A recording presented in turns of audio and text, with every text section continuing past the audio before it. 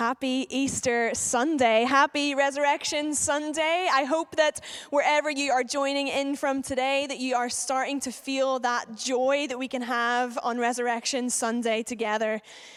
Our first song that we sang this morning, Happy Day, it always takes me back to being 14 years old at some sort of Christian youth event, and it might be quite subdued and quite calm, and then suddenly Happy Day would be played, and the whole place, the church building or wherever the event was, would turn into a sort of holy mosh pit. Maybe if you were born at a similar time to me, you might have had a similar experience with that song, but I love it. It takes me back. And it is a happy day. It's an entirely appropriate song for us to sing today because Jesus is alive. And we might feel a tension in our souls today as we come to celebrate and as we sing songs like that and as we experience the joy because Jesus is alive. We might feel a tension because I don't know your story and I don't know how you have been specifically affected by everything that's going on in our world, but I know that for some of you might, in the last few weeks, you might have lost your job. You might be separated from your friends and from your family for the first Easter weekend ever. You might be on your own. You might be feeling anxious about the future. You might be feeling a whole mixture of those things. You might be someone who's working on the front line. Maybe you're going in every day to work and you're having to face this.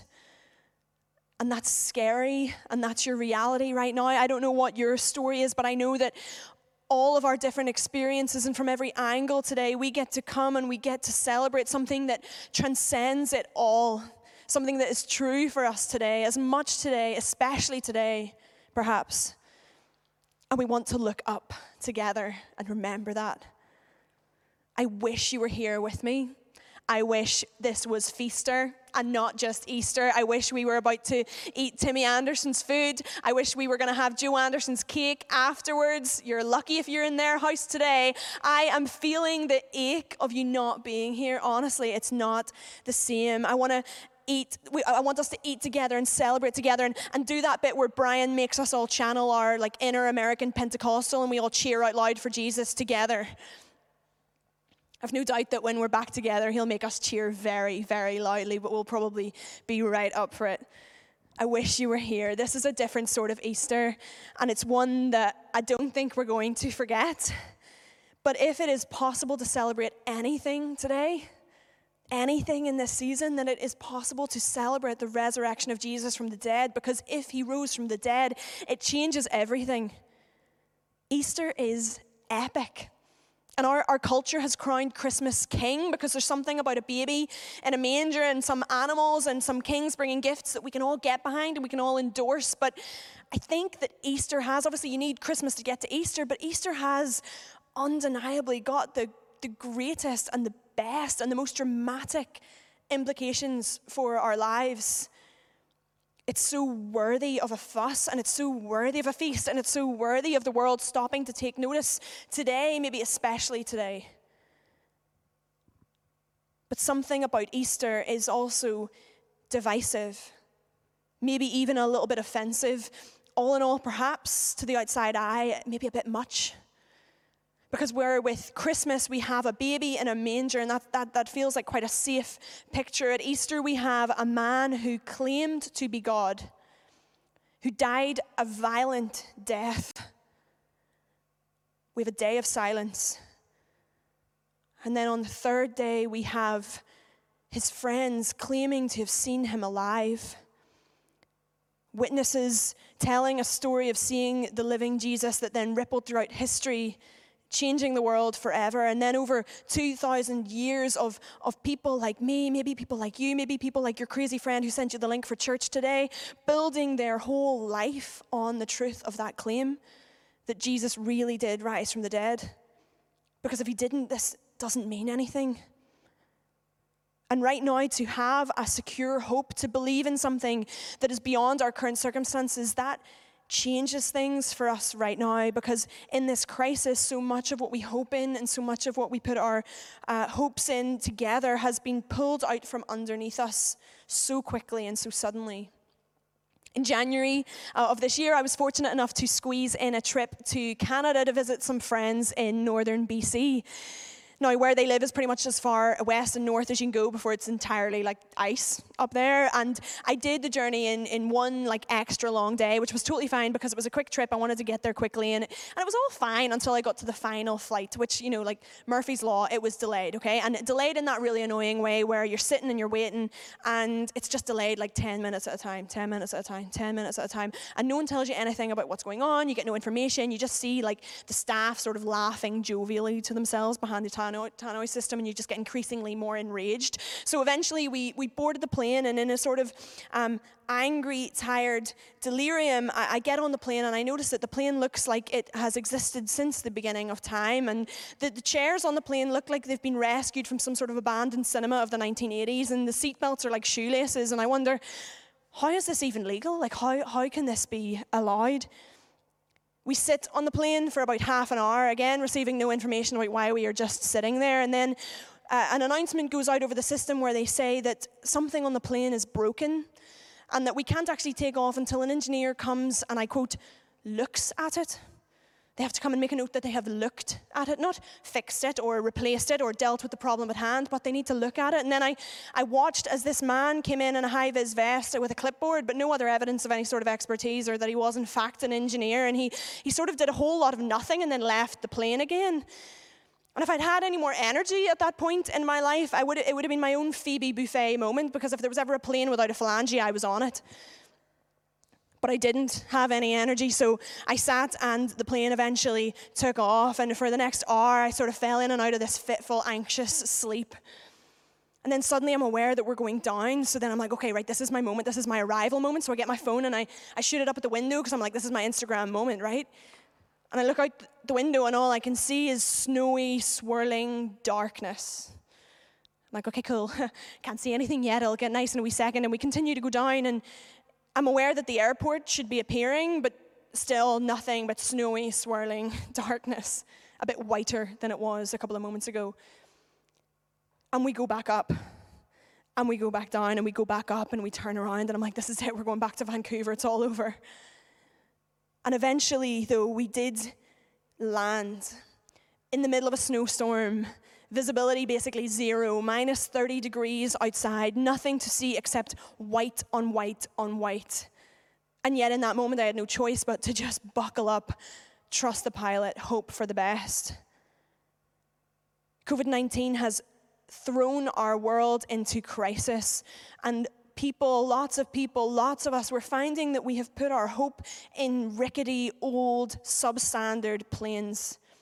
Things that are literally falling apart because they can't cope with the world's storms.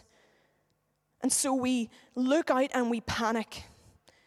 And there's a pandemic of fear. And we feel it right now. We are experiencing this. We're experiencing this storm. But what if there's a better plane?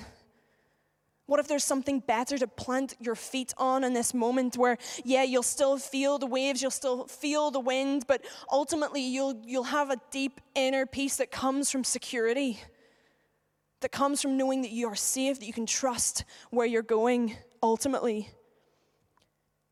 Jesus' resurrection matters in our time when we are facing this crisis that we can't control, because all of these other hopes and these other things that we've thought to be true are crumbling in front of us. Suddenly we're all too aware that we can't build any sort of post-trouble world for ourselves through our own progress.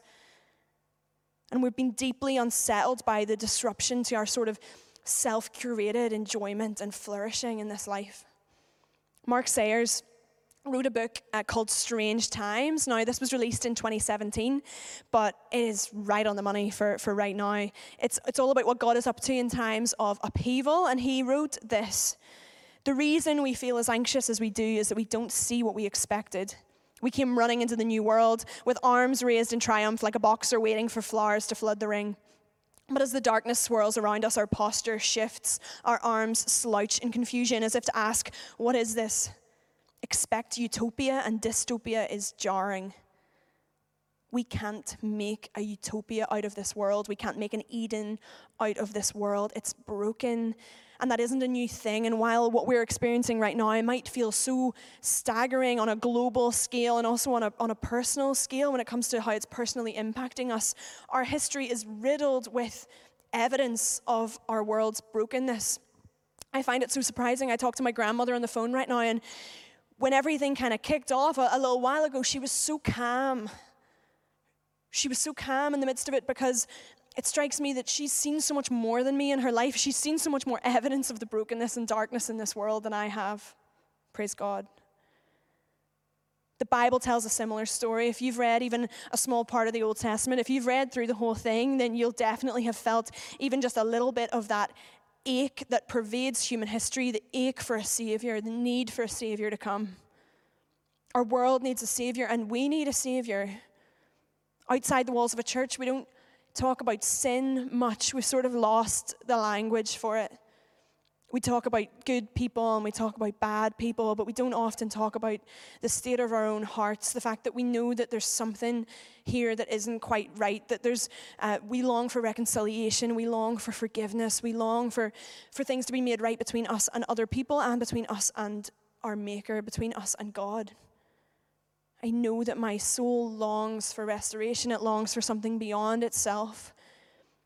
And the good news of Resurrection Sunday is that we don't need to rely on these rickety planes of work and achievement and relationships and our future plans to save us. But actually, the resurrection becomes so worthy of careful consideration, because it's the evidence that the light shines in the darkness and the darkness has not overcome it. Now, I'm not going to talk about the historical evidence behind the resurrection today, but I would encourage you, if you've never looked into it, to give it some careful examination, to look at the extensive work that has been done that centers around the empty tomb, the first-hand witnesses, the dramatic historical impact of how it all played out. Today, I want to anchor us in John's Gospel, the beginning of it and the end. Now, before COVID-19 was a thing for us here, we picked Easter's theme from the beginning of John's Gospel, where he writes, it's about Jesus, he writes, he was with God in the beginning. Through him all things were made. Without him nothing was made that has been made. In him was life, and that life was the light of all mankind. The light shines in the darkness, and the darkness has not overcome it. John starts his account of Jesus' life by setting out the story he's going to tell. The New Living Translation of the Bible tells it this way. It says, the light shines in the darkness, and the darkness can never extinguish it. And the Passion Translation, I love how it calls Jesus the light that darkness could not diminish. Now, the big spoiler here is that that's how the story ends. John's Gospel stands out among the other three because it doesn't begin with a story of Jesus being born in a stable, but it starts and ends with the hope of resurrection. So I want to read his account of Resurrection Sunday today so that we can consider, what does it mean for me right now? What does it mean for us right now? And what does it mean for us always? I'll read it. You can follow along in your own Bibles or using the words on the screen.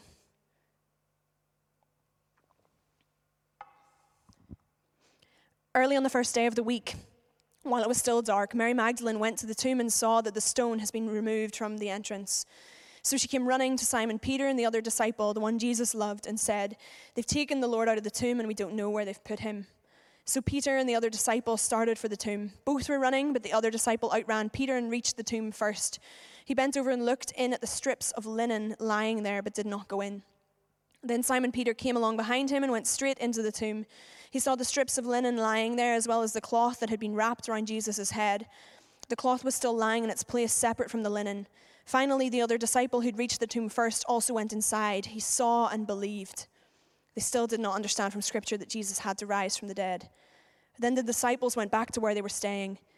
Now Mary stood outside the tomb crying. As she wept, she bent over to look into the tomb, and she saw two angels in white seated where Jesus' body had been, one at the head and the other at the foot.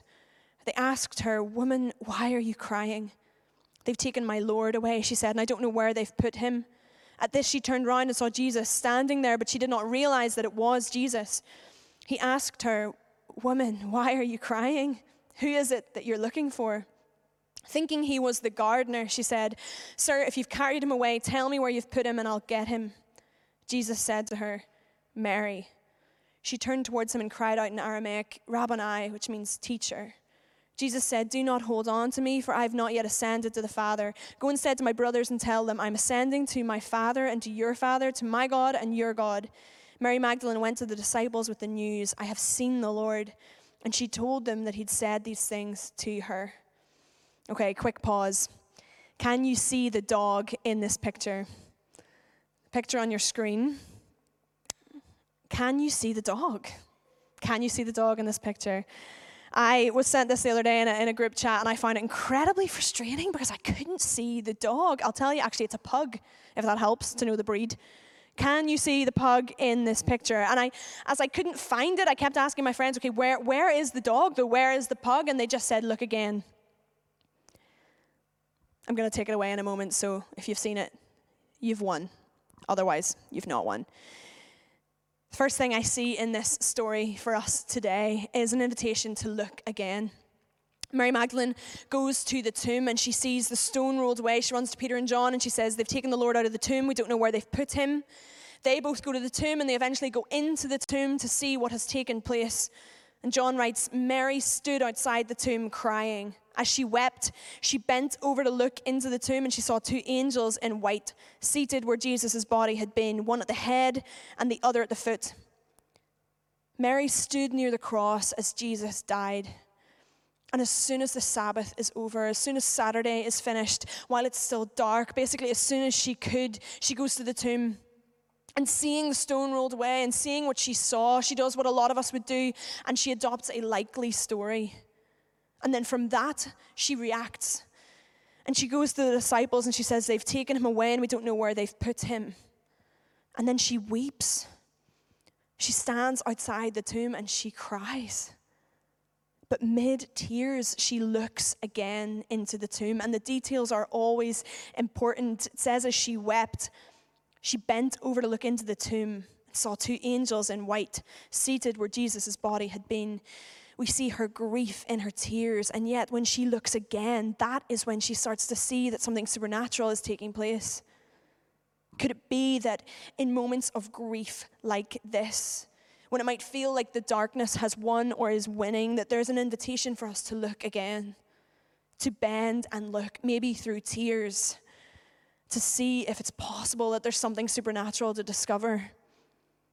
In moments like this where the darkness feels overwhelming, this is the time to consider, this is the time to look at the tomb again and to think, could it be true?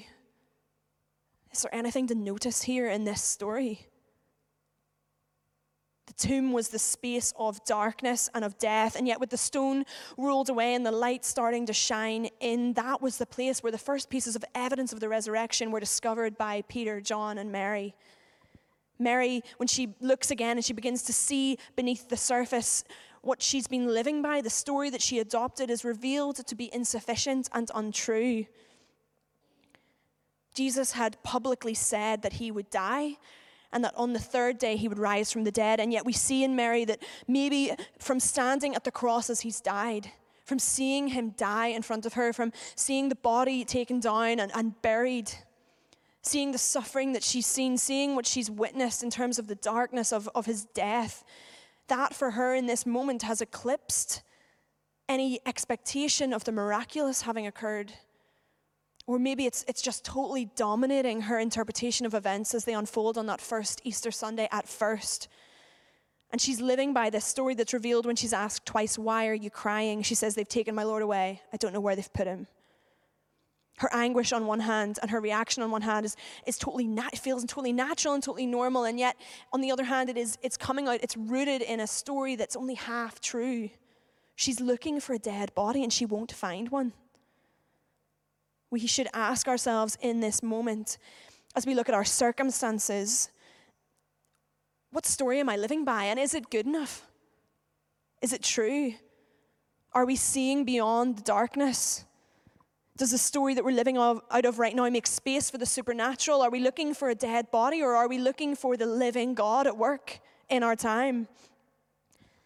Because the second thing I see in this passage this week is an invitation to build our lives on a better story, to face our current reality, clinging to the truth of a living Jesus and not being carried by our current reality into believing anything less than that to be true. Quick assumptions of our heart in this time might be things like God is uncaring, or he's powerless to help, or he's distant. He's not listening, or he doesn't care about who I am or what I've planned or what I want, or even that he's not there to be found. Mary is looking for a dead body, and as such, she doesn't recognize the living Jesus when he's physically present in front of her. If we imagine God to be something that he's not, we risk missing the wood for the trees. He won't be found as anything less than the good, loving, present, living God that he is. It's easy to look at Mary so much later and to almost roll our eyes a little bit, but we cannot imagine what it will have been like to live through that weekend the first time.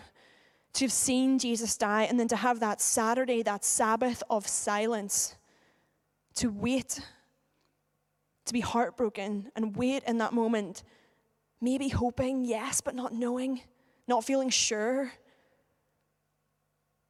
But maybe right now, in lots of ways, it might feel like that Saturday. Maybe you feel like you're in that Saturday where we know that things are dark and things are hard and we're waiting for hope to be revealed. And we don't know what's to come. A.J. Swoboda, in his book, A Glorious Dark, writes this. He writes, any story of a resurrection, of miracles, of the unexpected, of the unpredictable, finds its roots in the very place of great struggle, trial, and defeat.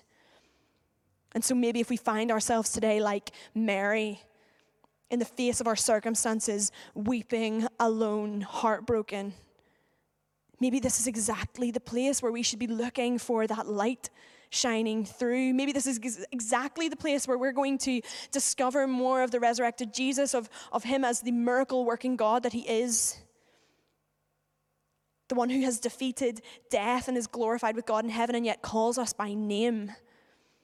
There's an invitation in this story today to find something unexpected, to be found. In fact, John's gospel begins with Jesus asking the men who would follow him, "What is it you want?" And then it ends with him asking this woman at his graveside, "Who is it you're looking for?"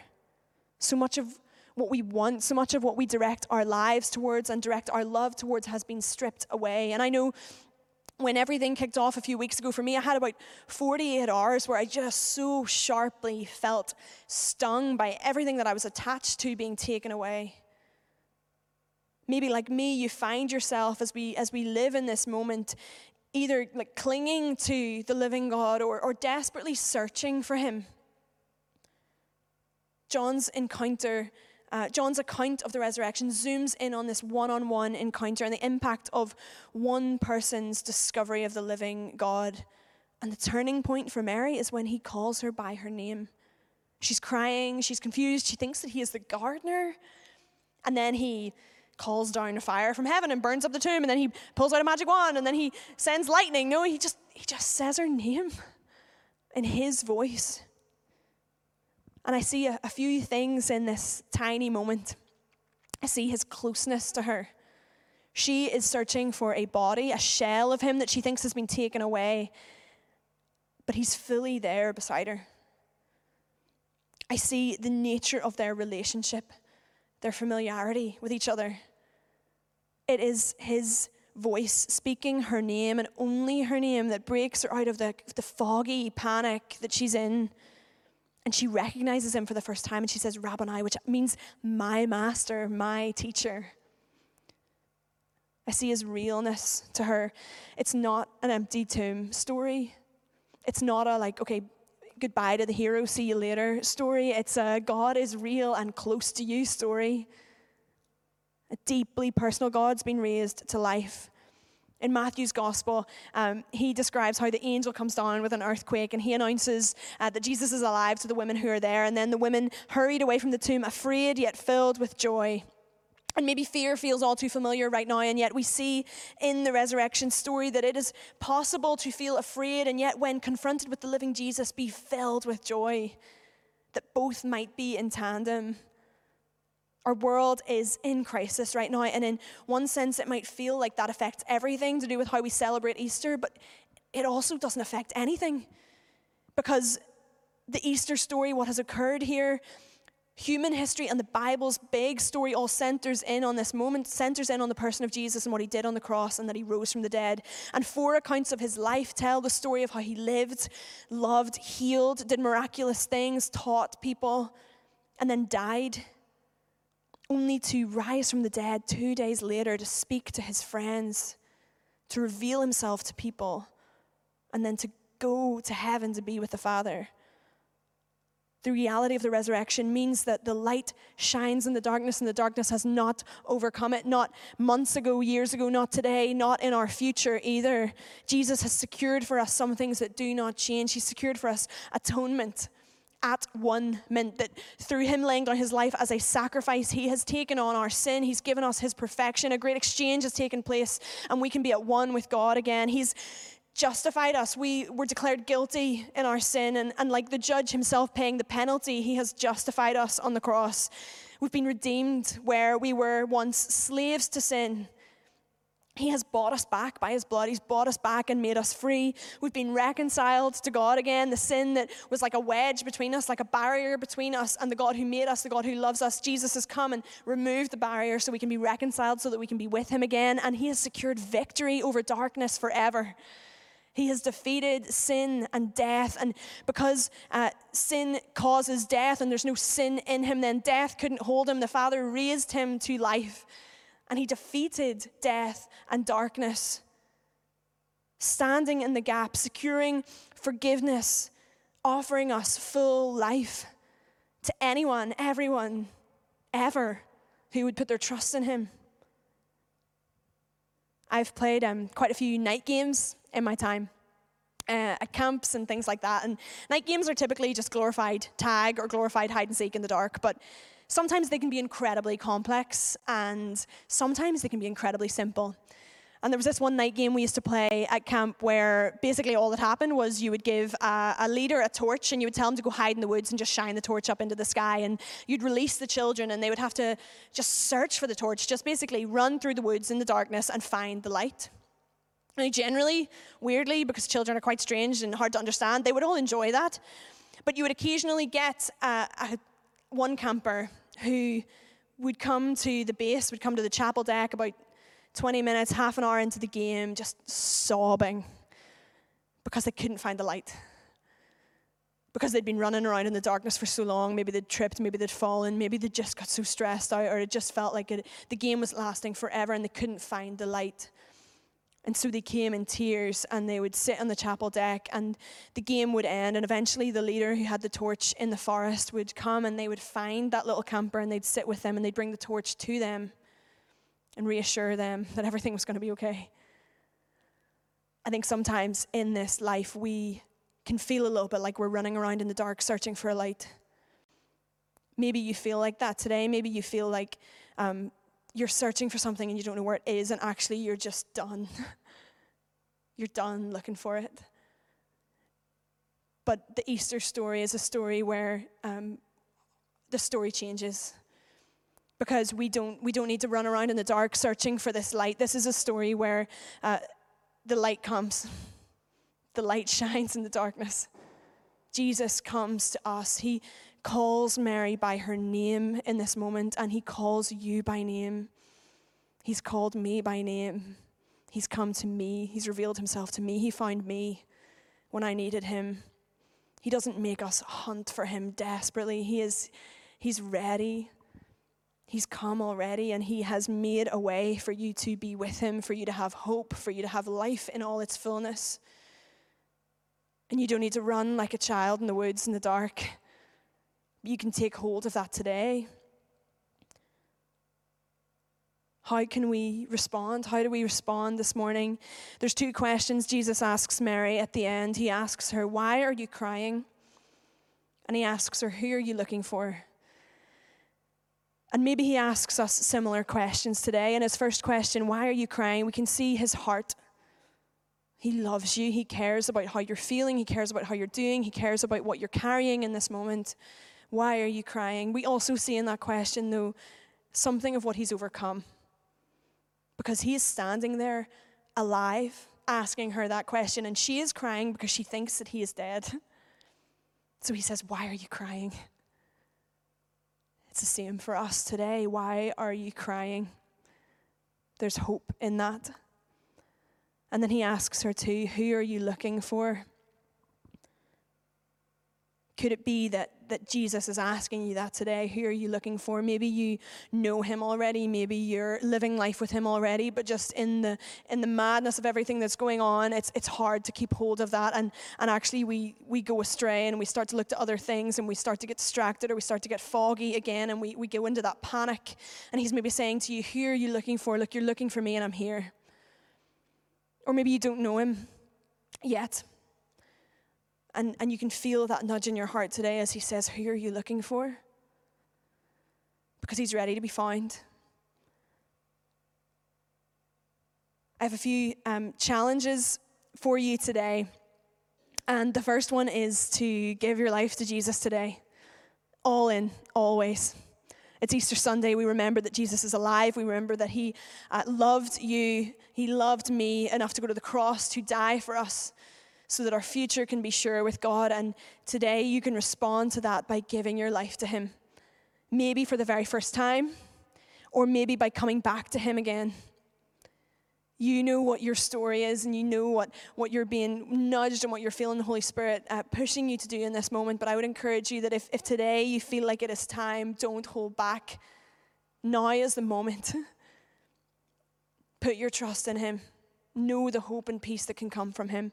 Give your life to Jesus today. I'll pray us through a prayer in just a little moment. You can pray along with me if you'd like to do that. But my second challenge to you this morning is to seize resurrection hope and cling to it in this moment. So on a practical level, I would say do that daily, by the hour if you have to. Where is the light? What is God doing? Where is he in this? Keep a journal. Pray, ask God, okay, reveal to me, where are you? What are you doing? Cling on to resurrection hope in this time. And then my number 3 looks a little ambiguous, but go and tell. So maybe for you that means talk to your friends about the hope that you have in this moment. Maybe it means today just ringing 5 to 10 people in your life to say, Happy Easter. Today is so great because ... Whatever way works for you and the people in your life, but share this. If this is what you believe, if this is what your life is built on, then share it. Those are my challenges today.